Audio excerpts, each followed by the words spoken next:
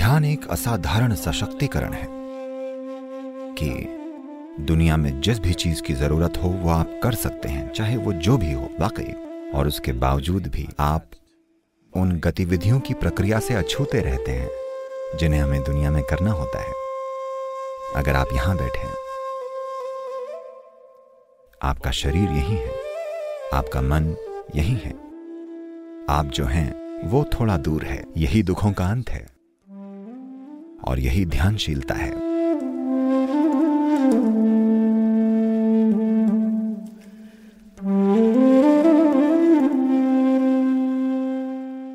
नमस्कारम। शायद इन पिछले कुछ हफ्तों में कोरोना वायरस के अलावा दूसरा सबसे ज्यादा बोला जाने वाला शब्द, अक्सर दोहराया जाने वाला शब्द ध्यान है।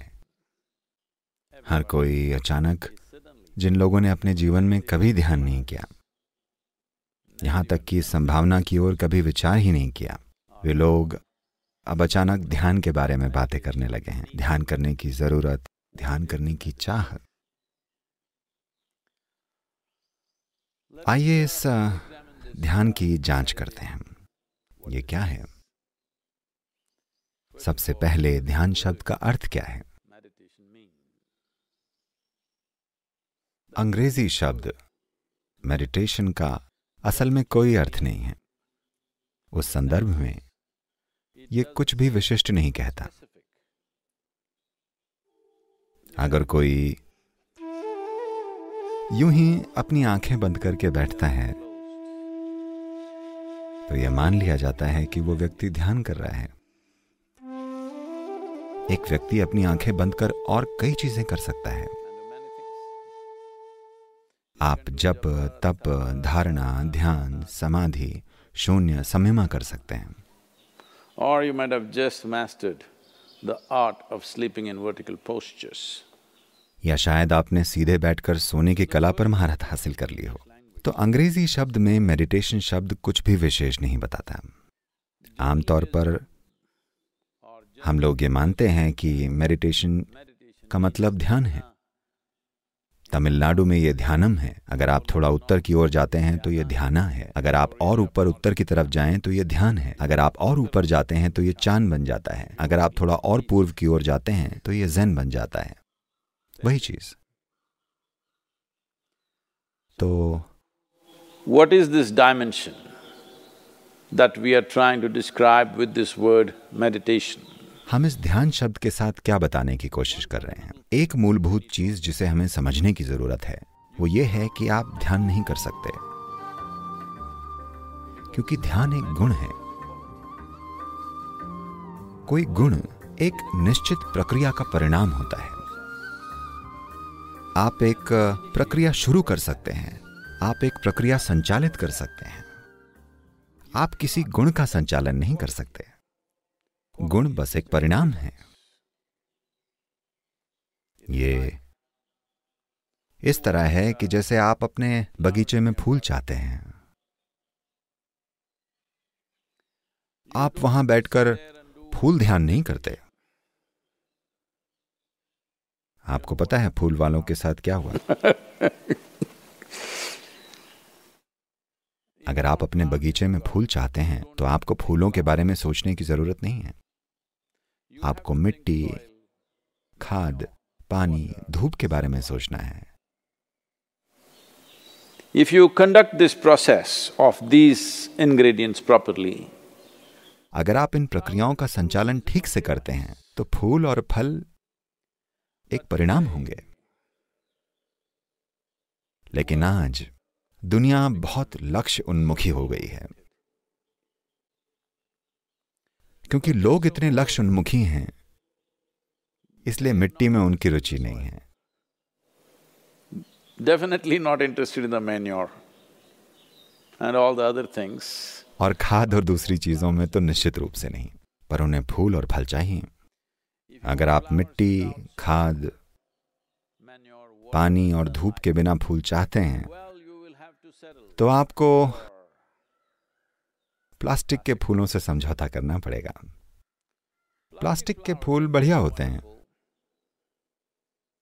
जो लोग उपयोगिता के बारे में सोचते हैं, ये कई अलग अलग तरीकों से आपके काम आते हैं। ये 5 साल की गारंटी के साथ आते हैं। फूल एक झंझट है। अगर आप अपने घर में फूल रखते हैं तो आपके दिन में कम से कम 5 बार उन्हें देखना पड़ता है, क्या हो रहा है, वे ठीक से बढ़ रहे हैं या नहीं। पर अगर आप अपने घर में प्लास्टिक के फूल रखते हैं, 5 साल की गारंटी मिलती है। यह आपके जीवन की तरह नहीं है। अगर आप जीवित हैं तो करने के लिए बहुत कुछ है, यहां तक कि आपको वायरस से भी बचना है, अदृश्य वायरस।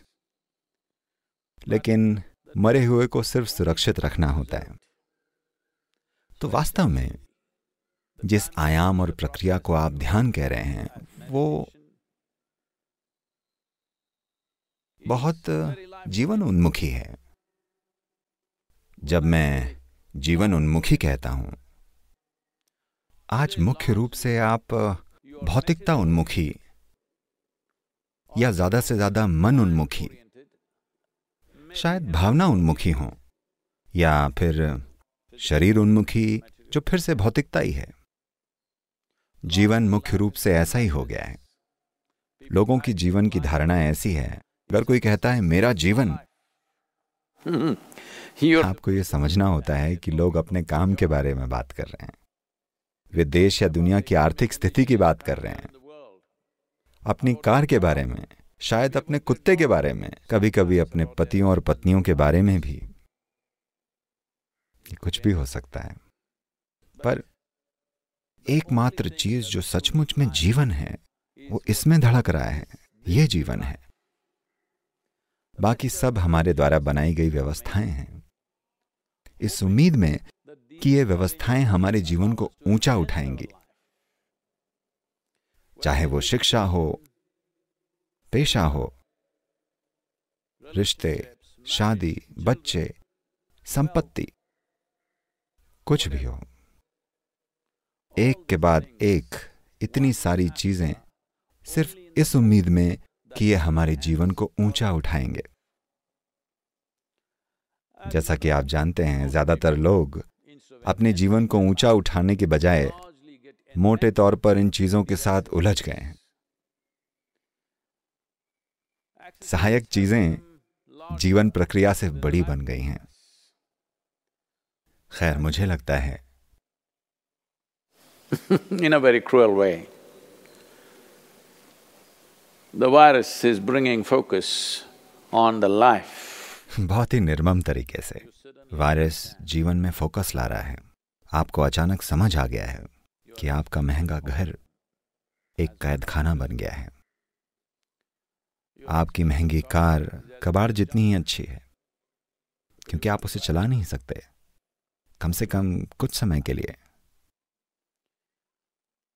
और इस समय दुनिया ऐसी स्थिति में है जहां हमें नहीं पता कि सड़क पर फिर से निकलने के लिए और अपने वाहन में थोड़ा सैर सपाटा करने के लिए कितना समय लगेगा। आप ये नहीं जानते। इसलिए अब स्वाभाविक रूप से दुनिया भर में बहुत सारे लोग पूछ रहे हैं कि वे ध्यान कैसे करें, उन्हें क्या करना चाहिए। जैसा कि मैंने कहा, आप ध्यान नहीं कर सकते, पर आप ध्यानशील हो सकते हैं, क्योंकि ये एक गुण है। अगर कोई अपने शरीर, मन, भावनाओं और ऊर्जाओं को एक निश्चित तरह की परिपक्वता तक ले आता है, तो वो दिन के 24 घंटे स्वाभाविक रूप से ध्यानशील रहेगा। ध्यान कोई असमर्थता नहीं है कि अगर आप ध्यानशील हैं तो आपको अपनी आंखें बंद करके एक ही जगह पर सीमित रहना होगा। ध्यान एक असाधारण सशक्तिकरण है कि दुनिया में जिसकी भी जरूरत है आप वो कर सकते हैं, चाहे वो कुछ भी हो, वाकई। और उसके बावजूद भी आप उन गतिविधियों की प्रक्रिया से अछूते रहते हैं जिन्हें हमें दुनिया में करना होता है। ये सशक्तिकरण, या इस सशक्तिकरण के बिना दरअसल मनुष्य अपंग है, क्योंकि दुनिया में आपको जो सोचना, महसूस करना, समझना और क्रियाकलाप करना है, अगर ये सब आपको इतने बड़े तरीके से रगड़ने वाला है, तो स्वाभाविक रूप से आप उसे करने में झिझकेंगे ही। स्वाभाविक रूप से आप उन चीजों को करने से बचेंगे जिन्हें किए जाने की जरूरत है।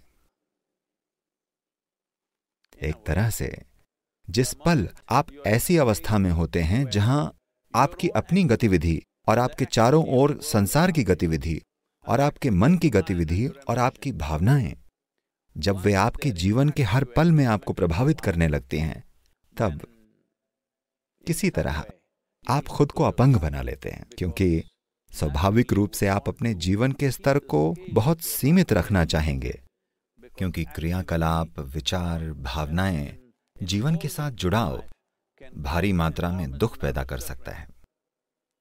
एक बार जब जाने अनजाने में दुख का भय होगा, तब आप जीवन के दायरे और संभावनाओं को सीमित कर देंगे। ध्यान का अर्थ बस यही है। अगर आप इसे बहुत ही सरल तरीके से समझें, अगर आप यहां बैठें, आपका शरीर यहां है, आपका मन यहां है, आप जो हैं वो भौतिक शरीर और मानसिक ढेर के इन दो आयामों से थोड़ा दूर है। शरीर और मन के ये दो ढेर, अगर आपके और उनके बीच थोड़ा फासला आ जाता है, यही दुखों का अंत है और यही ध्यानशीलता है।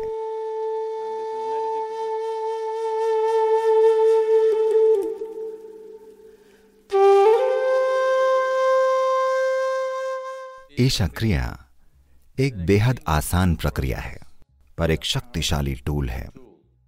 ये 3 सामग्रियां, आपकी सांस, आपका विचार और आपकी जागरूकता, अगर आप इन्हें सही मात्रा में इस्तेमाल करें, आपकी अपने मन और शरीर को इस्तेमाल करने की क्षमता इतनी ज्यादा बढ़ जाती है कि आप दूसरों को लगभग महामानव जैसे दिखते हैं। लेकिन मैं कह रहा हूं, ये मानव ही है। ये महामानव बनने के बारे में नहीं है। ये जान जाने के बारे में है कि इंसान होना महान है।